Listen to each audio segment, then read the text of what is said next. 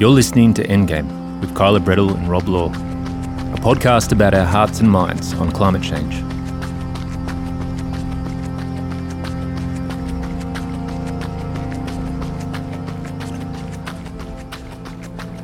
Climate change can make you feel like a speck of a thing, like a pebble on a shore, that there's nothing we can do to make a difference to this oncoming wave, and that getting upset about it won't do anyone any good. It's little wonder that most of us push it away and out of our hearts and minds, frame it as an issue we're very concerned about, and then focus on other things. The predictions are dire about what your children are going to face. No! You're already feeling it on the planet. No! Biodiversity is collapsing. No! New heights of global heating. No! Oceans are overfished and choking with plastic waste. No! Apocalyptic fires and floods, cyclones and hurricanes are increasingly the new normal. No! To put it simply, the state of the planet is broken. But what happens when we make an emotional connection with the climate crisis and let it into our lives? Embrace the cactus. The worry is, of course, the whole thing could become a bit overwhelming and you can lose sight of which way's up. It's the enormity of it, is everything that you hold dear, everything that you love is threatened by this. It's kind of all-encompassing.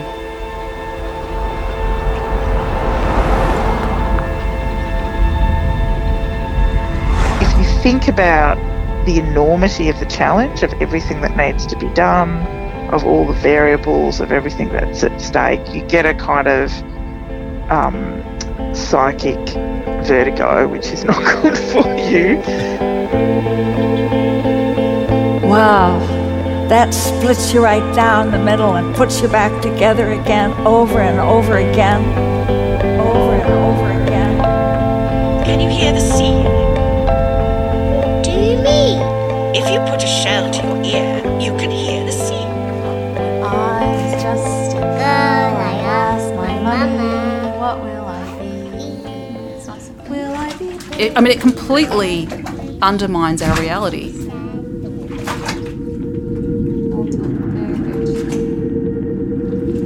Yes, ladies and gentlemen, this is real.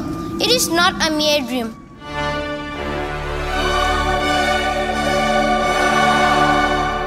The other potential hazard is that it could transform you into someone you don't want to be. Seeing the light can be almost as dangerous as peering into the dark. The bear! Do you see the light? The bear! And you could turn into one of those people everyone avoids at parties, who can't let go for a moment and is constantly trying to convert everyone around them, getting up people's noses by telling them how to live their lives. Do you see the light? What light? Have you seen the light? Yes! I do raise it tentatively with, for example, the other mums of the kids at my kids' school. I don't want to be somebody, oh my God, she's like a climate zealot, for her to tell her kid. I will honour Christmas in my heart and try to keep it all the year. I will live in the past, the present and the future. I will not shut out the lessons that they teach. But the bottom line, I guess, is that we just don't really have the option of ignoring climate change forever. The impacts are happening around us and will get worse, even if humanity can manage to turn this story around. So all of us, you, me, them, everybody, will face a cactus at some point. And the question is, how close does it need to be before we make it personal? In this episode of Endgame, taking climate change to heart and what happens once we do.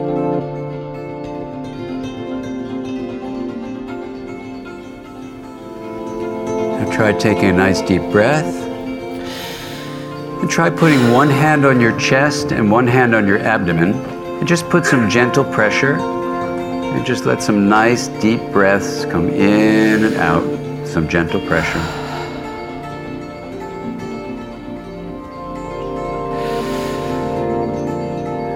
Eyes open or eyes closed, whatever works for you.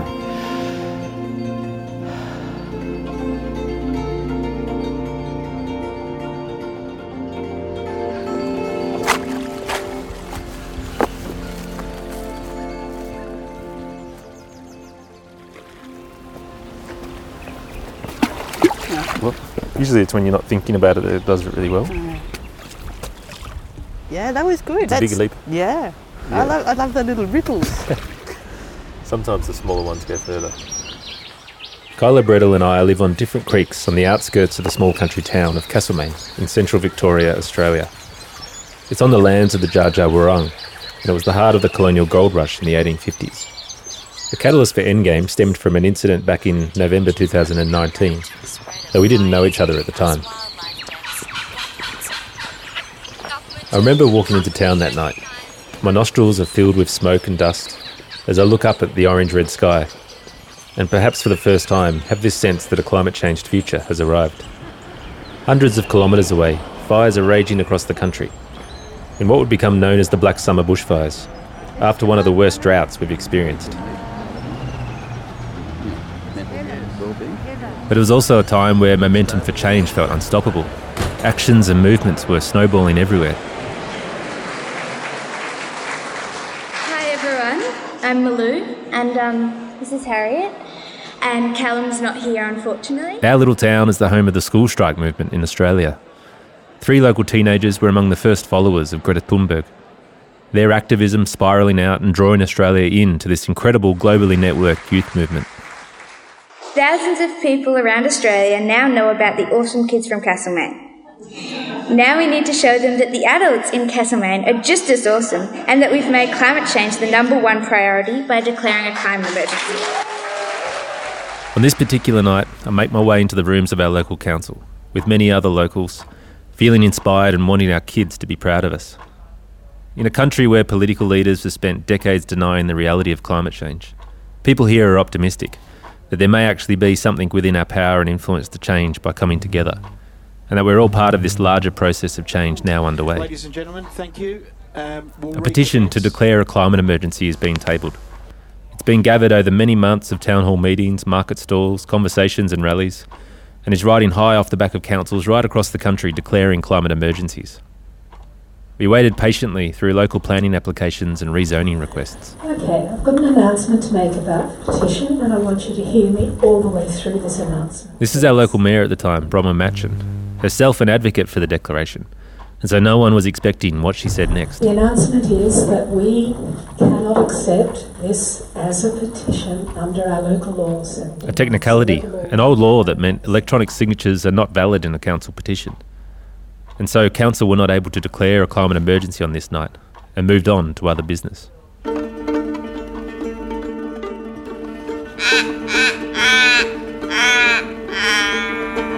agree. Agitation and then, oh shit, it's useless. Oh shit, take it easy, mate. What actually we call a petition is not officially a petition. Yeah, it was pretty tough. Afterwards, everyone sort of milled around outside in complete outrage and dismay about what had just happened. There was a lot of frustration. You know, weren't sure if the whole thing had just sort of fallen off a cliff or what it all meant. Also some bewilderment. And I was struggling. Feelings of, how did we overlook this? How did this happen?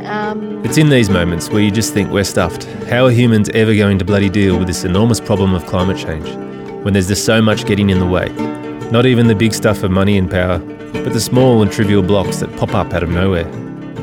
At some point in time, and I don't know when it was, I got quite invested in this idea of council declaring an emergency because I wasn't on that page to begin with. And now that it hasn't happened, I'm feeling this strange sense of rage. I'd worked on climate change for almost 20 years. It was not a new thing to step into. But when the climate emergency petition fell over that night, something inside me shifted. Can you hear me on number 2? I can hear you on number 2. Phone off? It's too far away. No one will call you. No one's going to call me anyway. It was not long after this event that Kyla Bredel and I met. Recording now? Yeah. We started talking about how facing up to this big, confronting, gargantuan beast that is the climate crisis is also changing us as individuals, how we live with each other and our relationship with the world. So we decided to make a podcast as a way to look both inwards inside ourselves, but also outwards from the vantage point of our small town, and track the relationships between small and big things that shape our future.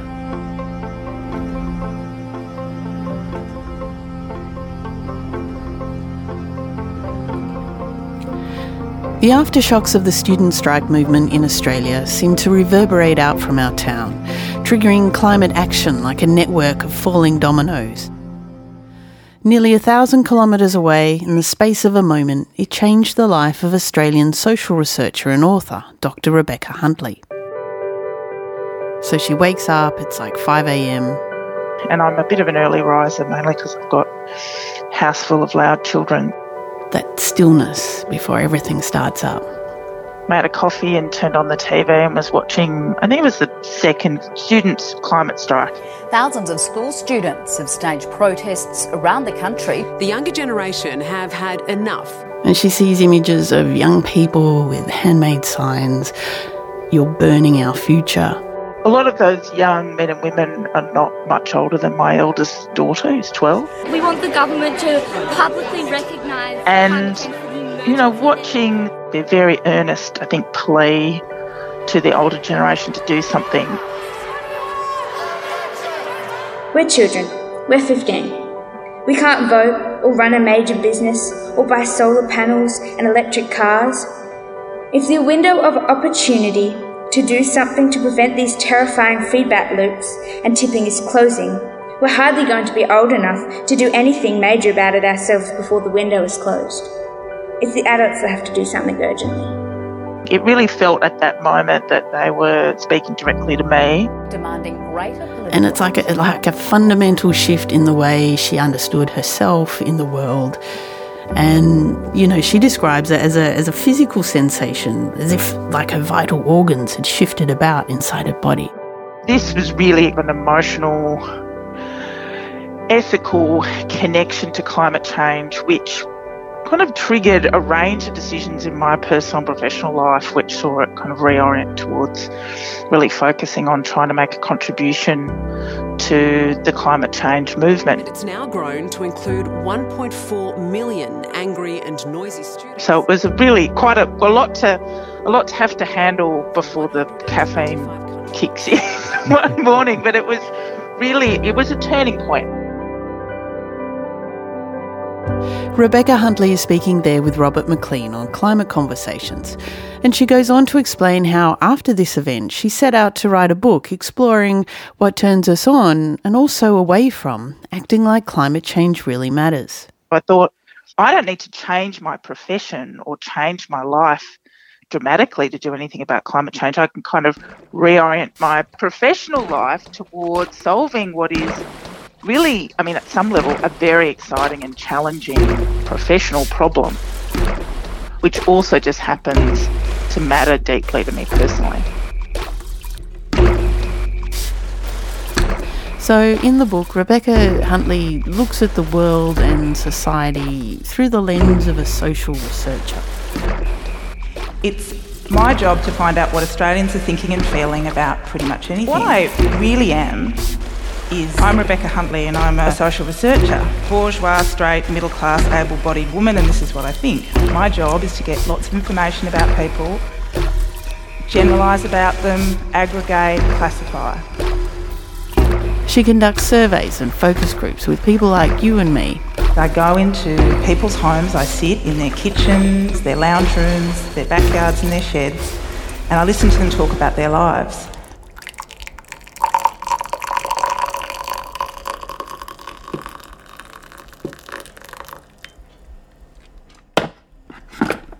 Why people feel the way they do about climate change is informed by a whole range of other things, you know, where they've grown up, how they've been raised, to some extent their gender, certainly their generation, to some extent their ethnic background. And so our climate attitudes are absolutely informed by those broader political, cultural, social, economic views.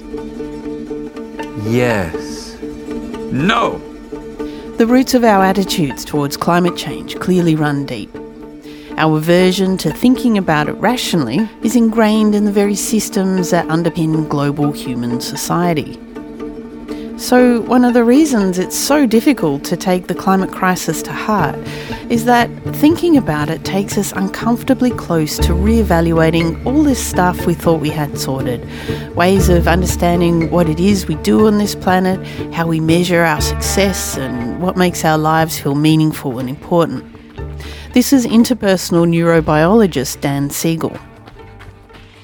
The brain is extremely sensitive to the cultural messages you get. And the contemporary cultural message we've gotten is that the self is separate. Yes. And it's all about this self getting as much stuff for this self as possible. The extinction of much of the natural world is on. And my parents had always told me, Danny, it's about you. Get a big bank account, get a big car, get a big house. What do I care if I pollute it and destroy it? All you can talk about is money and fairy tales of eternal economic growth. Yes. Get a big this, get a big that. The oceans around my country, what do I care if I pollute them? Yes.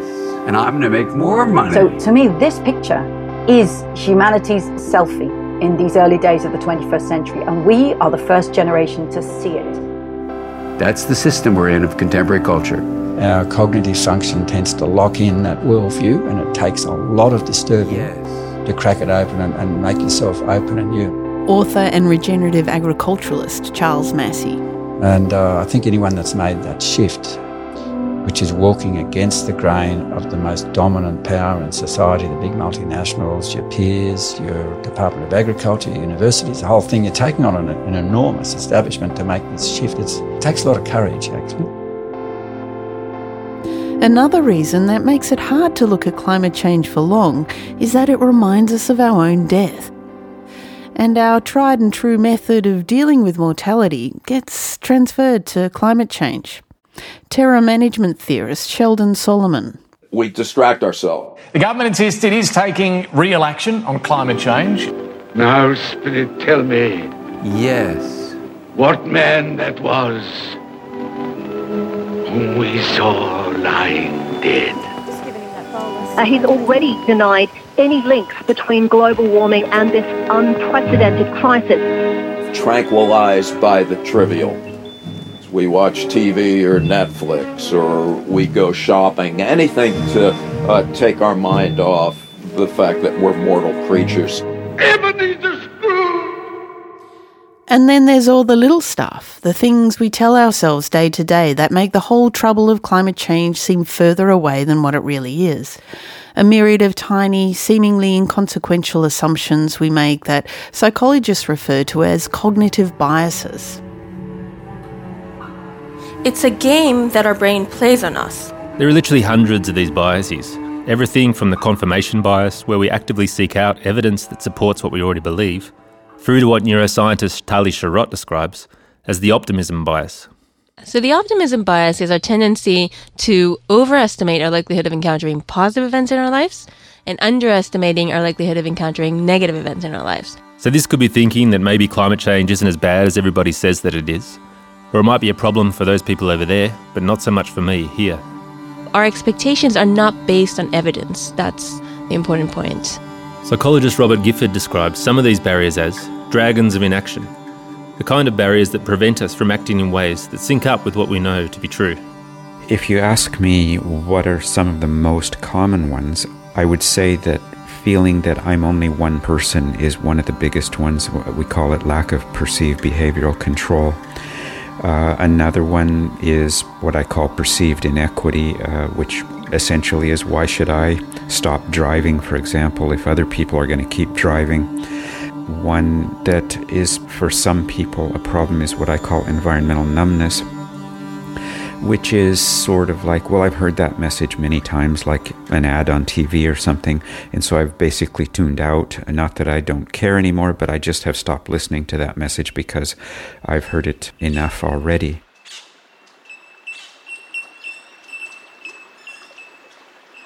So we still catch ourselves thinking that everything will be okay. It's a mild autumn day. The skies are blue. I can hear birds, smell the wet soil, and there's fruit growing on the trees. And it's really hard to imagine anything different. And it's only been 2 years since the Black Summer bushfires.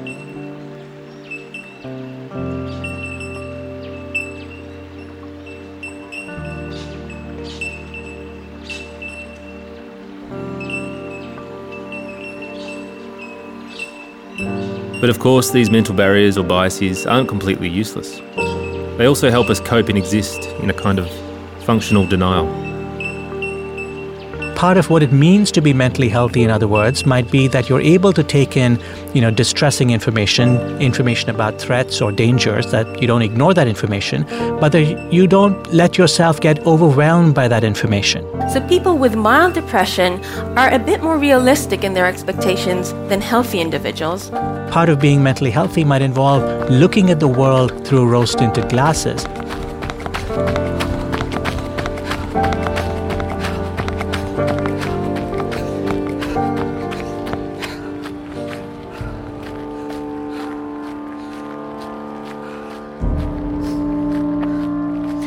So it's kind of like in many varied and really quite interesting ways, we short-circuit when it comes to facing climate change directly, which goes some distance towards explaining why we see the threat, yet we struggle to act. That 80% of Australians are concerned about climate change, but here we are, caught motionless like a kangaroo in the headlights. Is that Rosebud to Rosebud? But what happens when the reality of a climate change world gets so close and visceral that we can smell the smoke? At which point do we become emotionally invested? The Australian Black Summer fires at the end of 2019 were a taste of what will punctuate the lives of those who are young people now. The data climate change. All the way to the Central Coast, 9 blazes reached emergency warning level today. The Australian East Coast was lit up, 17 million hectares burnt, over 1 billion animals killed, lives destroyed. I wasn't directly impacted by the fires, but sickened by the horror and devastation that unfolded across my screens. I remember thinking that surely this would trigger a turning point in my country's response to the climate crisis. Fuck the houses, man.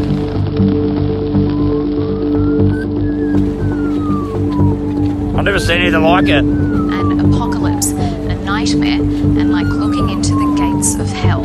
Get into the water. It's chaos.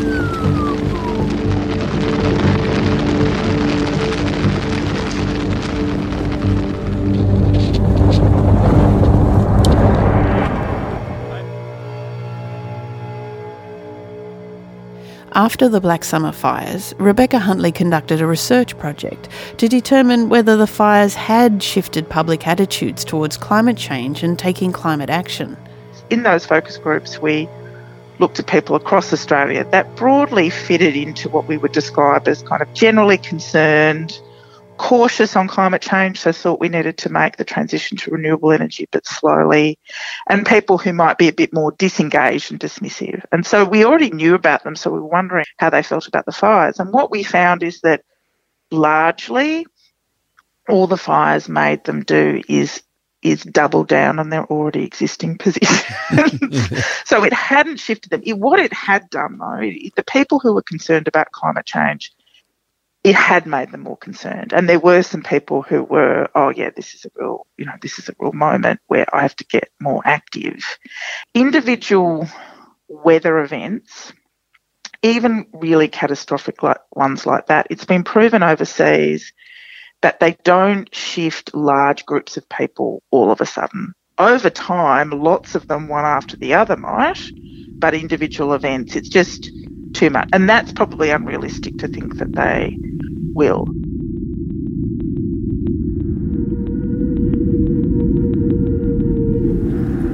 Wow, that splits you right down the middle and puts you back together again, over and over again, over and over again. What shifts you from being intellectually aware of something and then it going deeper? I work in communications. I would love it if I could manipulate that moment. But I actually don't think you can. I think it's really a personal moment that can't be manipulated. This is Melanie Scaife. She's a friend of mine and lives locally in Malden, where she runs a writing and editing business. Excellent. So one for you, one for me, one for Foxy. Sunglasses, wallet pays. My own kind of head-cracking moment is kind of a bit random, but it happened. 2 summers ago, in Castlemaine, Malden, it was a really hot summer, uncharacteristically hot. I kind of felt wrong. And on this day, the power was out, so not even a fan to cool them. And Frankie was a little baby at the time and just couldn't sleep in the heat. We live in a typical kind of ramshackle miner's cottage. You can see daylight through the weatherboards. It felt like 50 degrees in the house.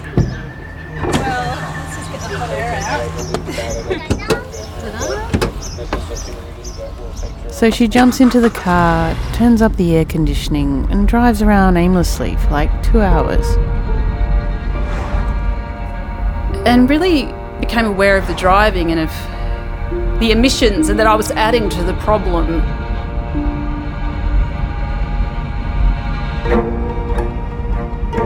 I finally got it. There's the intellectual, kind of conceptual, abstract idea, and then there's this head crack, the gut-wrenching, emotional moment. And once you've had that moment, there's no turning back because you get it. You feel it in your guts and it's terrifying. And as a mother, and you just want to protect your child. And this is all mother of threats to your child. This is something you can't just stand out, let it go. You've got to rise up and do something. This is why I am here. As a mum who loves her daughter and is terrified for her future. And I can assure you I'm not alone.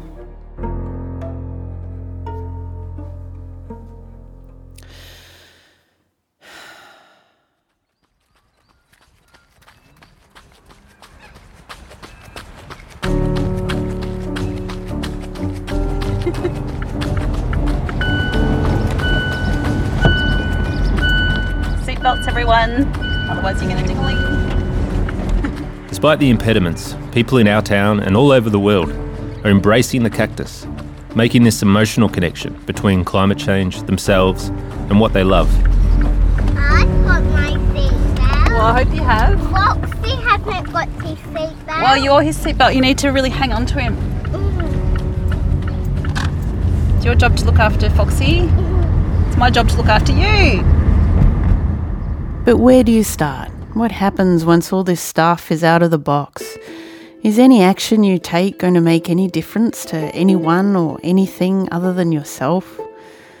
This is what Melanie Scaife asked when she woke up the next day, not having much of a plan other than to put one foot in front of the other. Well, I went crazy, really. I said we're getting solar panels. I appreciate not everyone can just run out and get solar panels. It's a fair investment. But off we went. We got solar panels. Melanie started changing the way they did things at home. It's an important step and actually really difficult in a banal kind of way.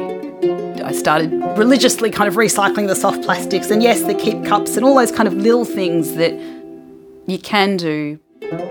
She moved on to interrogating her finances, increasing her donations to climate action campaigns and following the money on her superannuation or pension fund. And was horrified to see that they were invested in mining companies that had shares in Murdoch Press. Horrors. Got rid of that one. All this took Melanie way outside her comfort zone and to the realisation that the situation called for more than doing what she could manage at home. Been to, 4 or 5 climate marches since that head-cracking moment. I also kind of uncharacteristically joined a community group, climate action group. I'm not a group player normally. Anyway, I kind of interrogated my life and looked at everything I could actually do, really as a coping mechanism, because otherwise I would just slip into despair or depression. I think the truth is I can't protect my child actually from climate change by myself, but I still want to You know, you'd like to think that if we all do our bit, if we all join together, then we've got a chance. Melanie, I'll give you a warning at the 4-minute mark, which means you've got 1 minute left to speak. You'll hear the bell go off. Okay, thank you. Melanie soon found herself delivering a speech in front of our local council. This was a few weeks after the original petition to declare a climate emergency had failed, opening up the floodgates of locals ready to tell council what we needed to do about the crisis.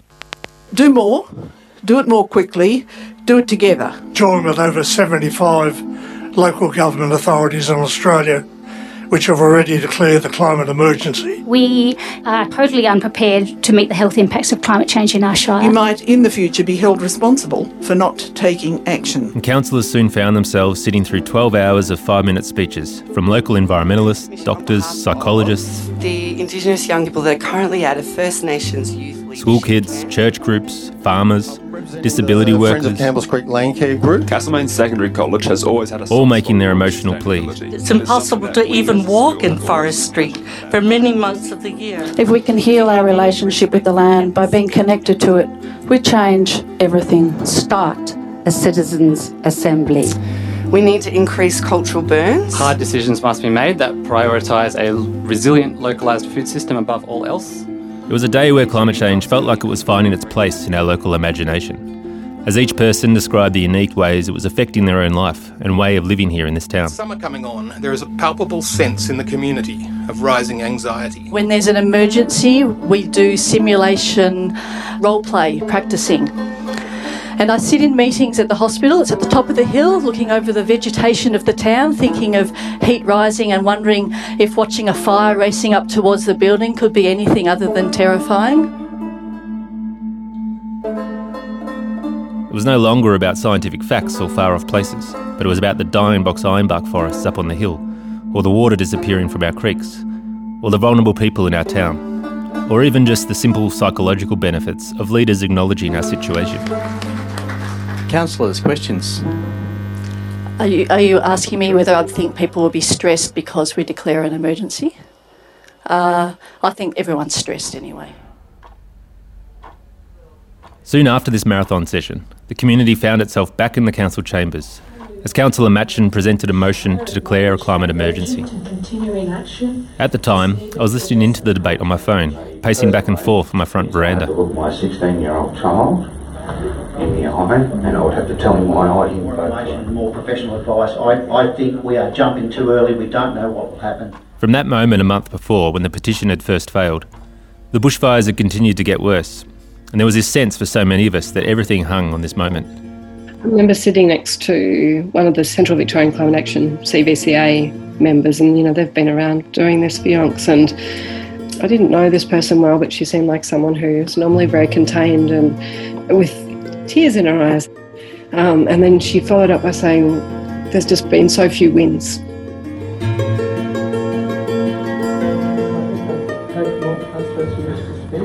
It was finally time for the vote.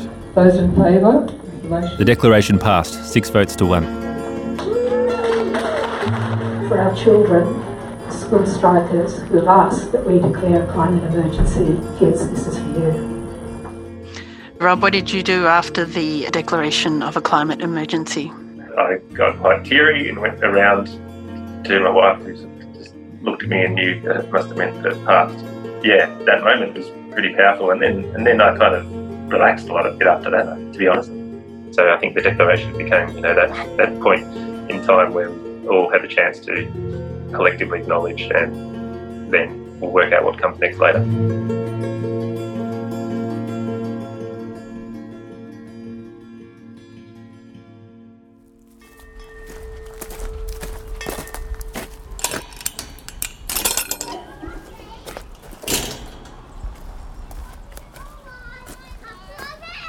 I'm just standing down at the creek at the back of my house, Campbell's Creek.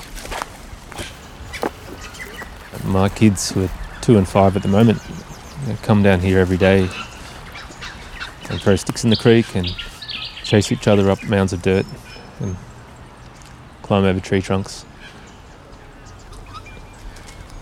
This 30 or 40 years ago just wasn't here. It was just a completely denuded landscape. a few committed local people have spent, the last 2 decades revegetating, and now there's stands of yellow gums and yellow boxes with the silver and black wattles, and then more and more understory gradually appearing. And occasionally, I don't think it'll be tonight, but occasionally I see a platypus down here in this creek, as well as a long-necked turtle.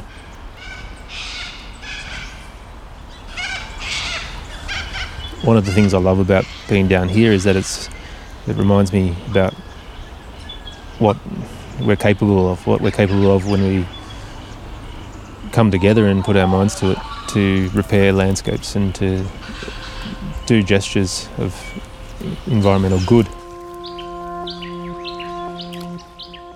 Something's just come out of the water. I don't know. And it's gone back under. While in the scheme of things, any kind of climate action our little town takes is a pebble on the shore of what needs to be done, it makes us part of a global wave of people caring and acting like it really matters. When things are this unstable, a person's determination, how they choose to invest their energy in their heart-mind, can have much more effect on the larger picture than we're accustomed to thinking. So I find it a very exciting time to be alive, if somewhat wearing emotionally. Eco-philosopher Joanna Macy and others are calling this period that we're in now as the Great Turning, a period of transformational change to the planet and human society, happening whether we like it or not. We don't know whether we're going to make this. We are undergoing a species-level rite of passage right now. Author of Designing Regenerative Cultures, Daniel Vahl. And rites of passage mean that you're not allowed to know whether you're going to make it, otherwise they don't work. Whatever we want to call this period of transition, it's also a time of immense possibility that's created through this uncertainty, when small stones can travel long distances. Rosie's just arrived and it's raining. About 8 months after our Shire's declaration of a climate emergency, I was having a conversation with Rosie Annear, who was running for a seat on local council at the time. It hit me so profoundly. I've been calling it an epiphany, but I'm not sure if that's the right word. I was reading a submission by a woman called Melanie Scaife, and in it she talked about how she was terrified for her young daughter, and she runs into other mums and dads in the park. We're brave enough, we'll talk about what's happening and our desperate fears for our children's future. And it was just so great, talking about all the things that I do, clutching their keep cups and trying to reduce waste and, all the switching our super to ethical funds, all the little things we're doing, but knowing in their hearts that it's not enough. And even now, just talking about it, I'm getting chills from it because it hit me so profoundly. And our vested interest is our children. Made me realise that the reason I haven't looked into climate change a lot and the reason why I haven't done a lot is because I'm so scared that there's nothing we can do. Oh, it was just such a relief to finally identify this barrier. You know when there's something preventing you from looking at something closely or for taking a next step, but sometimes you just can't find it, and it's really changed things for me because identifying that fear has meant that I can, kind of stare it down a bit and go, it's time for me to do something. I still don't know exactly what to do, but I'm ready to have that conversation with people. Maybe. I sort of think climate change is just... Council elections were held a couple of weeks later. I was sitting on a park bench with Rosie's dad, waiting for her to come out and tell us the result. I topped the poll. I think I'm pretty set. I think I'm on council. Feel a bit shaky. I better text your mother because she's probably lurking somewhere. Yeah, where's Mum? Oh, yeah, Mum, she doesn't cope well with these things. I'll be back. Councillor Rosie Annear is now helping this Shire community adapt to our rapidly changing world and making decisions that support a safer climate. While we can project the impacts of climate change, what we can't predict is what will happen if we take the crisis into our hearts and hands now. where the small climate actions we do will end up, like those 3 school strikers from Castlemaine. Because the ideas and conversations, projects, stories, gestures we put into the world do ripple out and gather momentum in ways we don't expect. And so you can actually make a difference. The idea of the first follower is that you start the movement. I don't have to be the one who knows everything or has the great ideas. As long as when I, run into someone who does have a great idea and who does know a lot, I listen to them and I support them and I go, what can I do to help you achieve this thing? Because if I do that, hopefully other people will follow, and that's how it gets momentum.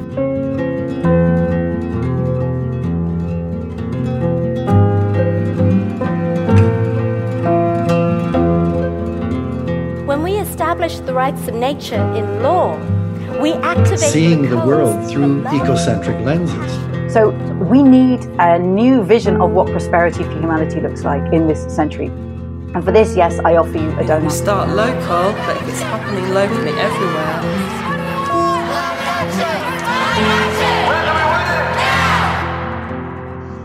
This is what it's about, right? It's about entering into the ecstasy of resistance in community.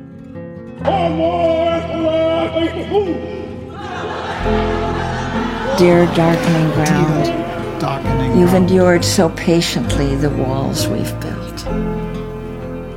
Perhaps you'll give the cities one more hour. Before you become forest again and water and wilderness, where you take back your name from all things. Oh, just give me a little more time. I just want a little more time, because I'm gonna love the things. I'm gonna love the things as no one has thought to love them.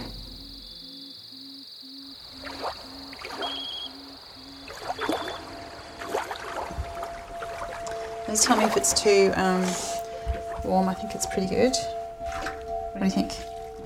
Too warm. A lot of people that talk about hope and what that means in terms of active hope, where you actually don't maybe know what the outcome is going to be, but you're going to give it your best shot anyway.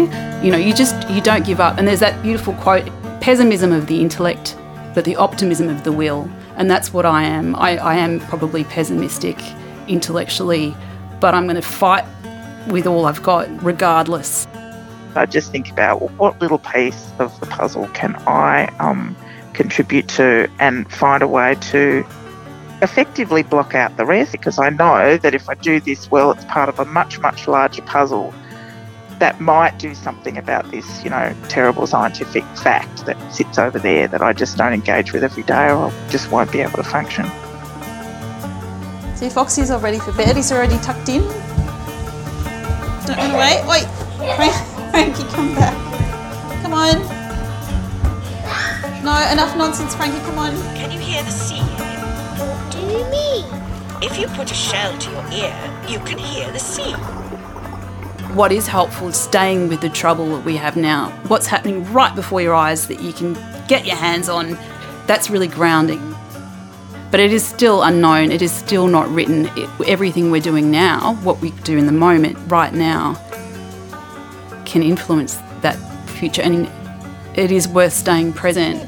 Pop your feet under the blankets. So, welcome to Nonsense Land. You may have heard of it. It's where the trees are red and the grass is blue. Where dogs wear hats and birds fly backwards. Well, some trees are red. Yes, true. You can get trees with red leaves. And this is where little Miss Dotty lived, in the middle of Whoopie Wood. I just feel that I have no standing. I have no moral and ethical standing to tell my children, it was all a bit too hard to stay involved. I mean, parenting itself is pretty tough. I have 3 kids and I'm a single mum. So you kind of, might traipse home from work and think, it'd just be so nice to just get McDonald's, or just not to do the laundry, or not to sit down and check the homework. But it kind of doesn't matter how tired you are, you just have to keep doing it, because that's what you've signed up for. And it's a similar kind of grit and determination you have to have individually to continue to engage with climate change, because Not engaging with it doesn't make it go away. And in fact, the only way you manage some of your anxiety about it is by staying involved.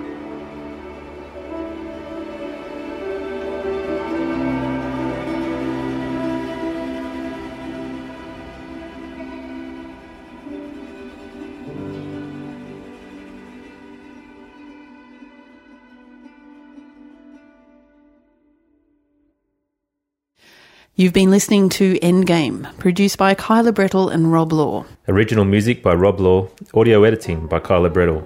In the show, you've heard the voices from our town: Melanie Scaife and her daughter Frankie, Rosie Anir, Heather Cummins, Laura Noonan, Bronwyn Matchin, Neil Barrett, Terry White, Dave Petrusma, Stephen Gardner, and Milo Albrecht, Christine Kilmartin, Terry Belair, Susie Burke, Veronica Mule, Ian Higgins, Joyce Sanders, Lucinda Young, Laura Leviton, Ant Wilson and Peter Yates. To make the show, we've also remixed, with permission, the voices of Rebecca Huntley on Robert McLean's Climate Conversations, Joanna Macy, courtesy of Old Dog Documentaries and the On Being podcast with Krista Tippett, Sheldon Solomon on 6 Months or Less podcast, Robert Gifford on With Good Reason podcast, Charles Massey on The Regenerative Journey with Charlie Arnaud, Dan Siegel, Daniel Vahl, Kate Raworth, Shankar Vedantam and Tali Sharot. We had production support from Jodie Newcomb and Carmen Bunting, and editorial advice from Natasha Mitchell, David Carlin and Brian Morris. This episode was produced with support from the Mount Alexander Shire's Get Lost grants and also Adapt Loddon Mallee. For a full list of credits and acknowledgements, not for the faint-hearted, please visit our website, endgamepodcast.net, where you can check out our short works, follow our audio journal, Seen in the Dark, and track the development of our next show in the series. That's endgamepodcast.net. Endgame is made on Jara country, and we pay our respects to Dja Dja Wurrung elders past, present and emerging. We are grateful for their leadership and care of country that we now belong to and hold dear. Put your hand up. Thank you. What's wonderful is that the human race can surprise you. But the kids are a major, major part of my mental well-being. Yes. Yeah, they are. I think that's the thing about you're not putting hope in them. They just give you a bit of drive to especially that it started here in Castlemaine and the Australian leg of it anyway, which has probably got something to do with the work that was done here 15 to 20 years ago with getting the parents involved.